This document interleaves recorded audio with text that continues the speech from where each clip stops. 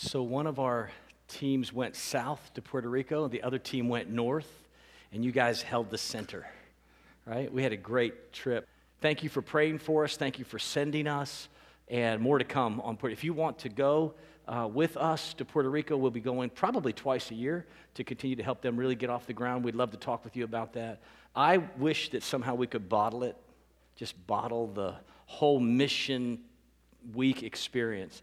There's just no way to convey to you how significant it is, both to them and to us. So I really want to encourage you. If you've never dedicated a week of your life to short-term missions, set aside some vacation time, find out a way to go. I really think you will be the better for it. It's so good to go and serve and do for others and to help and really to do it for the glory of Christ. John chapter 8. It's been a while since we've been in John 8. So let me catch you up. We want to think today about living for God's glory.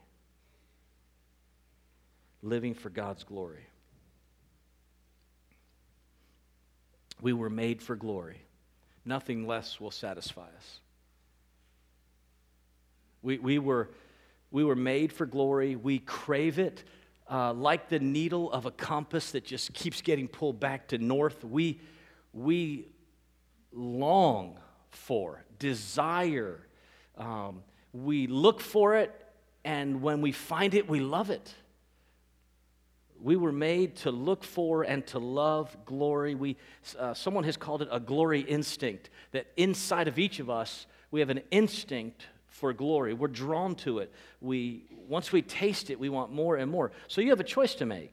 Every time you find yourself in a beautiful glory moment, standing on the edge of the Grand Canyon, or a sunrise at the Outer Banks, or floating in a lagoon in the Caribbean after a long day of mission work,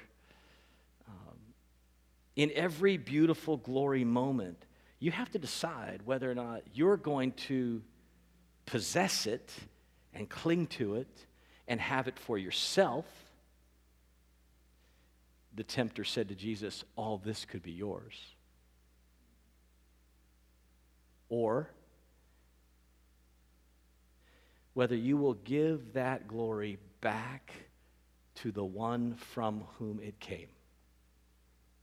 Whether or not your life and your most amazing glory experiences will resound back to God Himself. You have to decide that. Every time you experience something amazing, you have this sort of moment where you have to decide who made this whole thing and who gets to keep it.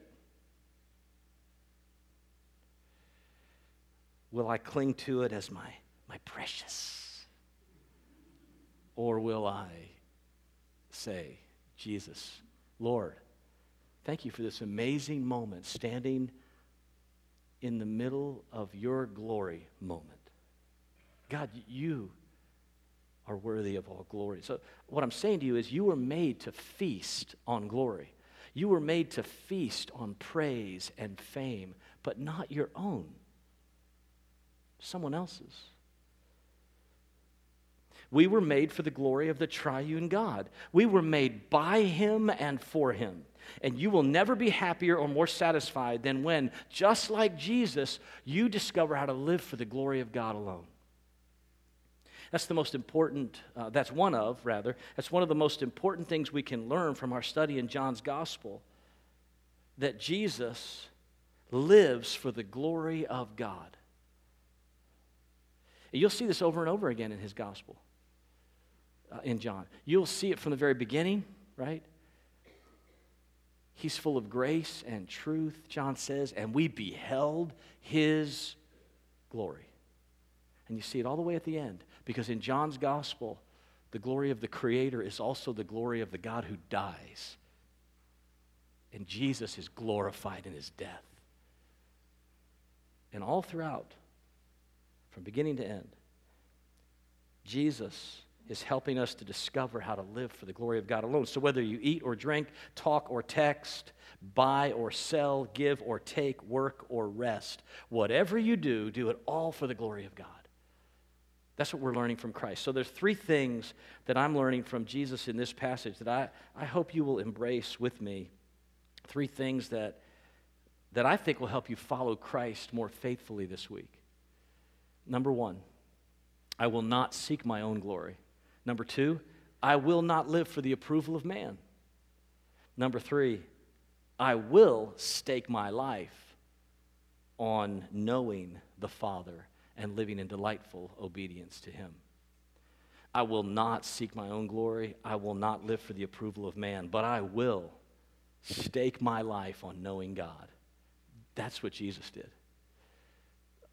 Let's think about those in turn. Number one, so I will not seek my own glory. Look at verse 50. This is so good. Yeah, I said I was going to catch you up on where we are in John's gospel. So as you come to verse 49, we were in chapter 8 a few weeks ago. Thank you to Vince for covering for me last week, and we fast forwarded to chapter 9 last week, and now we're back to the end of chapter 8. Thanks for your patience and all that. Hopefully these messages are making sense, even though we've kind of moved some things around. So as we drop back into chapter 8, verse 49, verses 48 and 49, the Jews answered him. What's happening here is there's this intense exchange between the Jews and Jesus.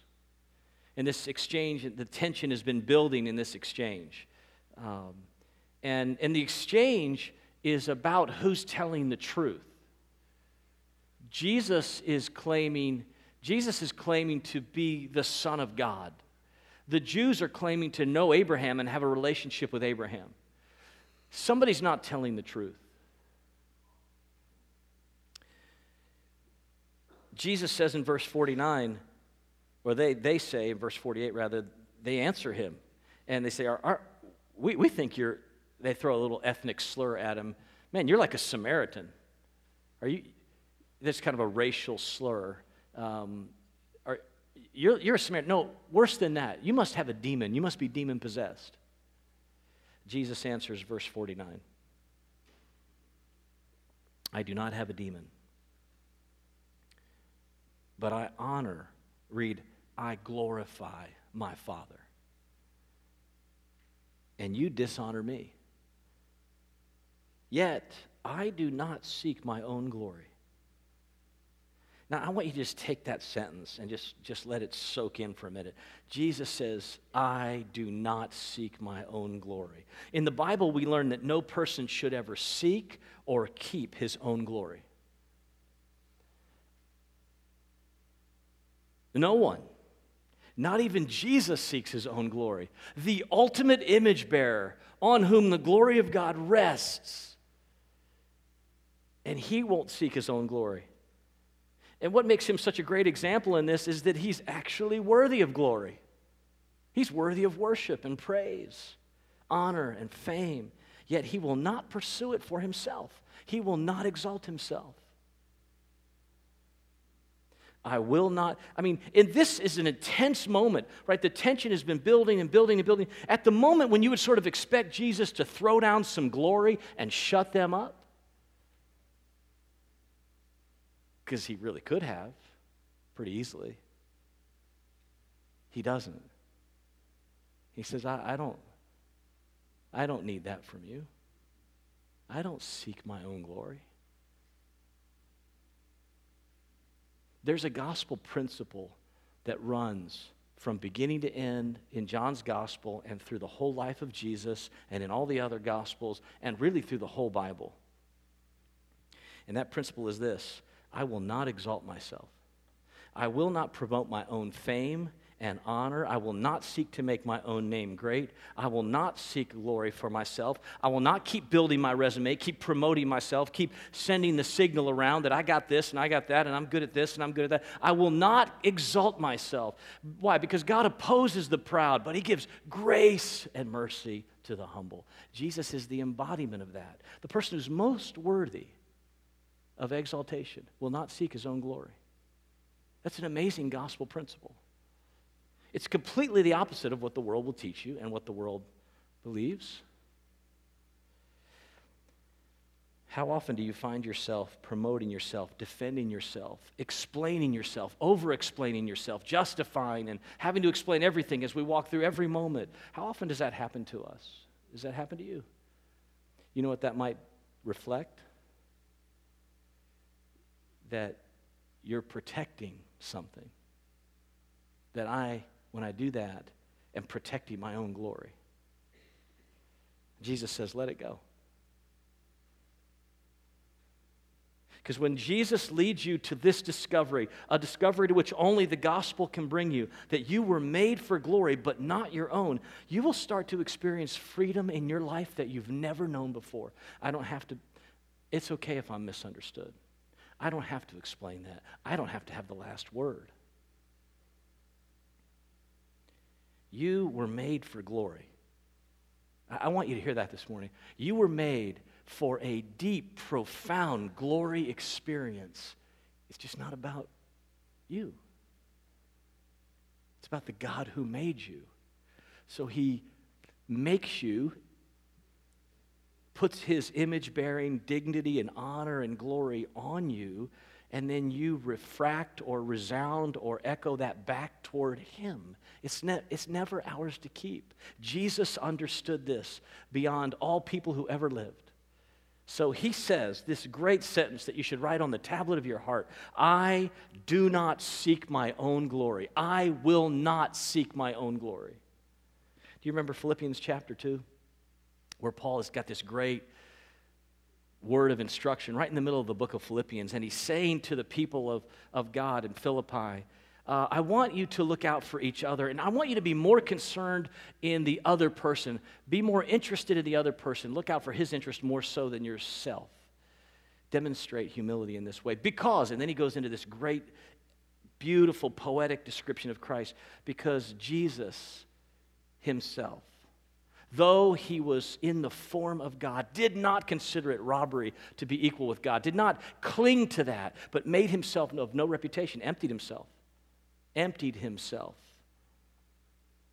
came in the form of a man, and then lived life and died a horrible death on a cross. Therefore, God has highly exalted him and given him a name above every name, so that the name of Jesus, everybody in heaven and on earth would confess that Jesus Christ is Lord. To what end? To the glory of God the Father is how it ends. Jesus is the embodiment of this gospel principle. I will not exalt myself. I will not promote myself. Tim Keller's got this great explanation of gospel humility, and he says it this way. Keller says, gospel humility is not needing to think about yourself, not needing to connect things with myself. True gospel humility means I stop connecting every experience, every conversation, everything with myself. In fact, I stop thinking about myself. It's what he calls the freedom of self-forgetfulness, the blessed shalom and rest that can only come through that kind of self-forgetfulness. This is not just about an exchange between Jesus and the Jews. This is about glory. This is about people who want glory for themselves. Jesus says, I'm not going to glorify myself. Look at verse 54. Look at this. Jesus answered again, if I glorify myself, my glory is nothing. How can he say that? I mean, he's worthy of glory.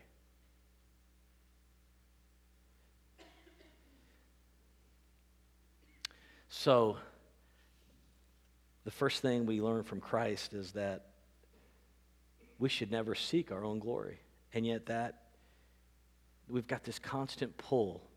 So what do? We say, God. And by the way, just note to self,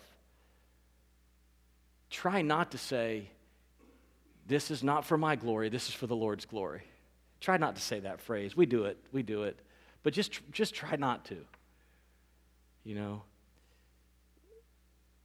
If you watch, if you listen, if you start paying more close attention to your own life, you're going to see these sneaky little ways that people who've been believers for a long time can get and keep glory for themselves. Now, it's not my job to show that to you. It's the Spirit of God's job to show that to you. But He's showing it to me. And I want to invite you to look for that and turn away from self-glory. Here's the second thing. This is so liberating. Again, it's in verse 50. I will not live for the approval of man.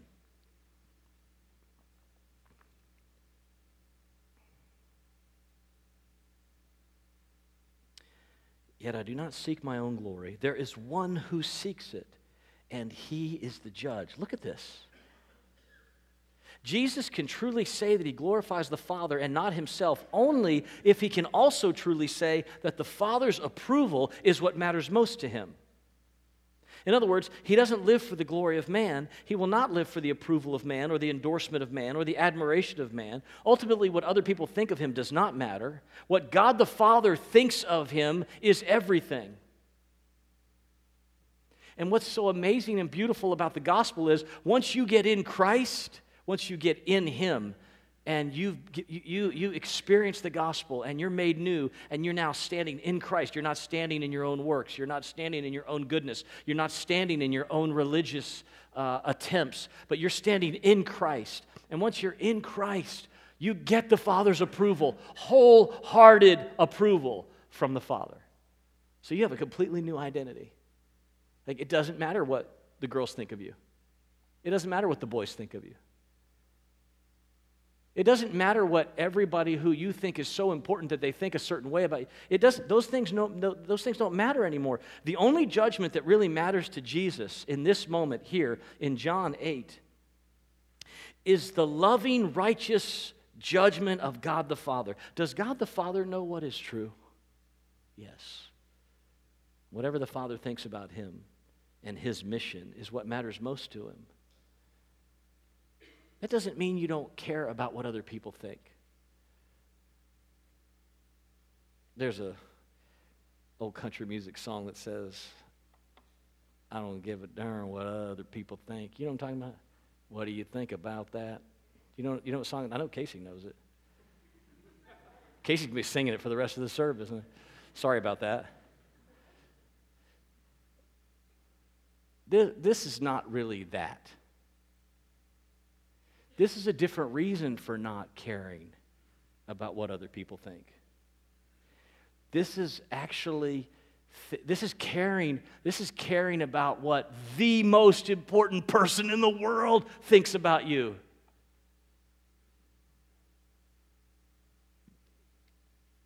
Paul says in 1 Corinthians 4, the most important thing that you can know about me and my ministry as an apostle is that I want to be faithful to God. I think he picked that up from Jesus somewhere along the way.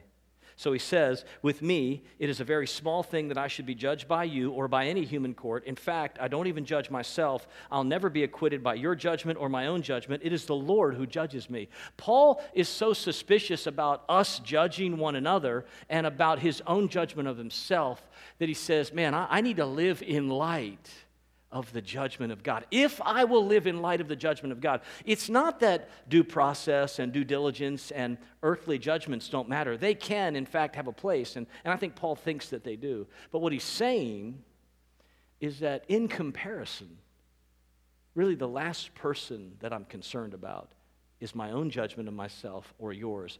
I ultimately need to be most concerned about what God thinks about me. And if I get right what the Lord is doing to judge me, the rest of those things will fall into place. I might even be misunderstood. I may try and correct that. As much as possible, he will later say in Romans 12, as much as possible, as it depends on you, be at peace with all men. Figure out how to communicate and make it right with all people. But don't live under that judgment. Live under the judgment of the Lord himself. I will not live for the approval of man. So I think what Paul's teaching us there and what Jesus is modeling for us here is I will not let people get so big in my life that God becomes small. Ed Welch talks about being free from the fear of man and the approval of man in his book by that title, When People Are Big and God is Small. He's got a few questions for you this morning. He was here with us for a few weeks back, and he's got a few questions. He's back today, so he's got a few questions for you. As you think about the approval of man, let me roll out a few Ed Welch questions for you. Are you overcommitted? Is it hard to say no, even when wisdom says you should decline? Is it being a people pleaser that's driving you? Do you need something? Here's another question. Do you need something from your spouse? Do you need your spouse to listen to you, respect you, meet your needs? Think carefully here, he says. Certainly God is pleased when there is good communication and mutual honor and respect and love between spouses. But for many people, the desire for these things has roots in something that's far from God's design. Unless you understand the biblical parameters of marital commitment, your spouse could become the one you fear. Your spouse could control you. Your spouse could quietly take the place of God in your life. Or he talks to business men and women. He says, do you ever feel like that you might be exposed as an imposter?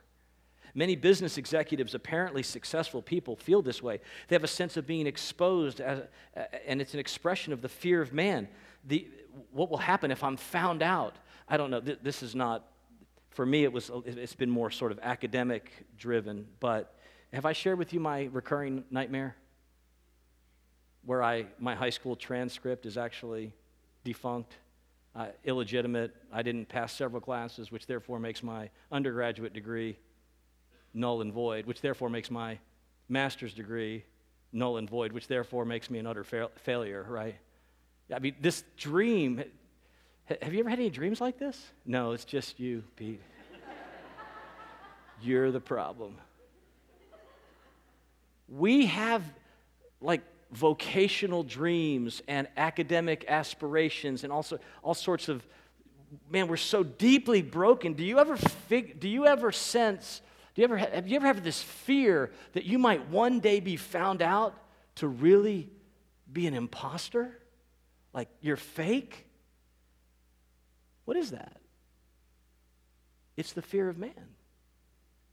Look, I'm telling you, somewhere, if I haven't hit you yet this morning, somewhere in your life, there is a fear of man thing at work. Welch goes on to say, are you always second-guessing decisions because of what other people think? Or do you get easily embarrassed?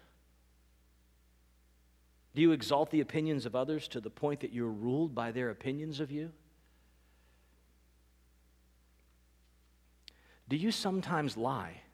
Or just work it a little bit so that you appear to be better than you really are?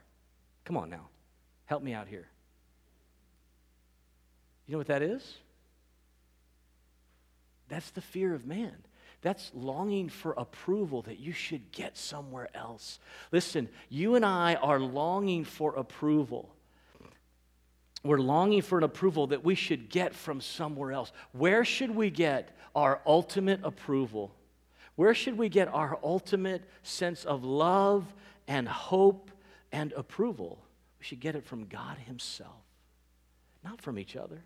And that doesn't mean we don't love each other and we don't give and receive affection, but the right order of the affections is so important, because if I disorder my affections in such a way that I love these other people or things or appearances more so than God Himself, man, I'm going to live a very confused life. And I can't live that way. You can't live that way. I love this. Jesus says in verse 50, I'm not seeking my own glory, because there is one who seeks it, and I'm confident in that. He is the judge. I will let God be the judge of whether or not you like me or understand me or see what you should see.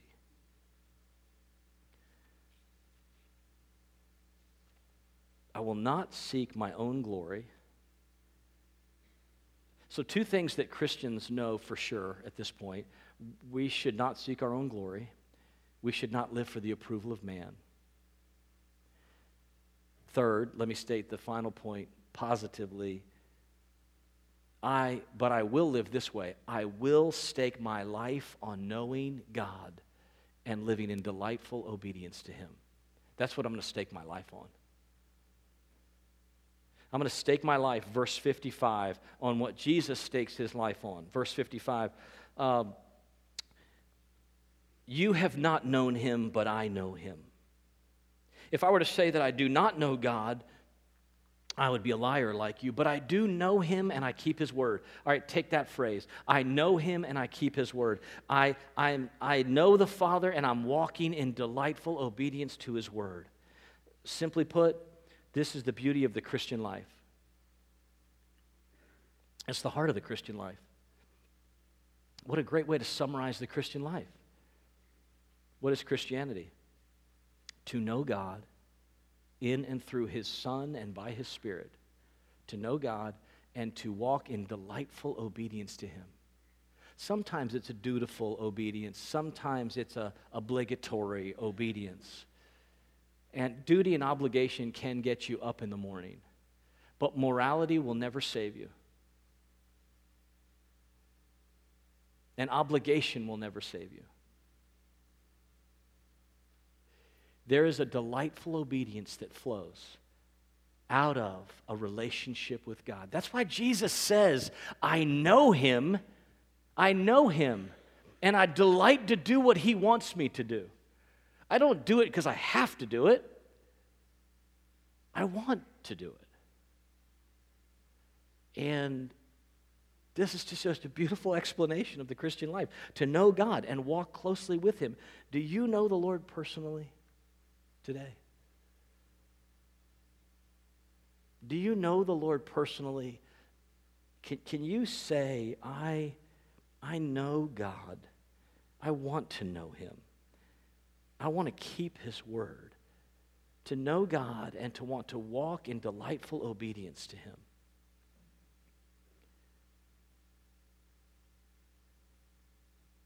I got to hit a couple other things before we close. Verse 56.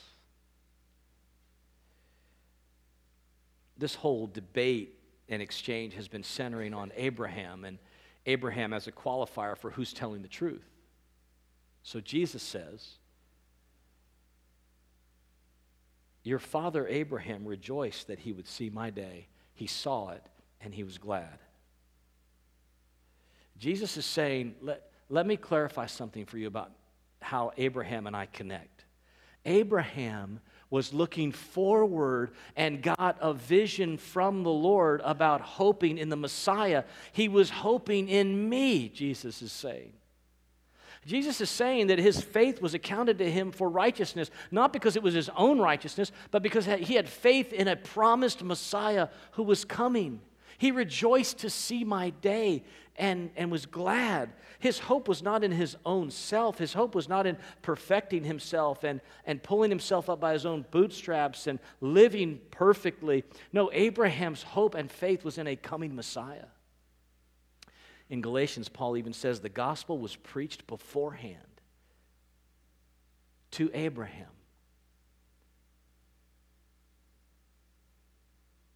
Jesus may be referring to the whole life of Abraham's whole life of faith, his confidence and trust in the Lord. Or maybe he has the promise of Isaac in mind, from which all the nations would one day be blessed through another promised son himself, the Messiah. Either way, though, what Jesus is saying here is that Abraham, all of Abraham's hope and joy was aimed at and fulfilled in the person and work of Christ. And that joyful hope that Abraham had stands in stark contrast to the cynical, unbelieving rejection of these so-called children of Abraham right here, who claim to be a people of faith. So the Jews said to him, "What? You're in your early 30s. You're not even 50 years old. How do you know? How have you seen Abraham? How has he seen you?" For them, Jesus' doubling down turns into absurdity. They're like, "What are you talking about? This is absurd. Now, Jesus throws the ace of spades. Watch this. Verse 58. Jesus says to them, I'm telling you the truth. Before Abraham was, I am. Now, it would have been easier for him to say, before Abraham was, I was, right? Grammatically and in terms of conversation, it would have been much easier for him to say, before Abraham was, I was. Before Abraham was born, I was born. But the eternal Son of God can't say I was born because he wasn't born, because he always existed in eternity past. So he says, before Abraham was, I am. And when he uses those words, no doubt the Jews called to mind the promise of God to Moses, who in Exodus 3 is told, what do I say to them, God, when I go to them to be this deliverer guy you're talking about? God in that moment at the burning bush says, tell them I am who I am. Tell them I am sent you. Tell them the eternal, self-existent God of the whole universe is about to deliver his people, and I'm going to use you to do it. Tell them I am sent you. No doubt, they know exactly what Jesus is headed for. Like when he says I am. And so that really seals the deal. So they, verse 59, pick up stones and seek to kill this blasphemer who's directly identified himself with God. You just don't do that.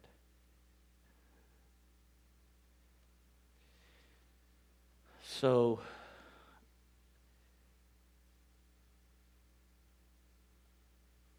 Jesus teaches me, I will not seek my own glory. I will not live for the approval of man. But I will, listen, I will stake my life on knowing God and letting him, and walking in faithful obedience to him, and letting him judge my life. As we come to the Lord's table this morning,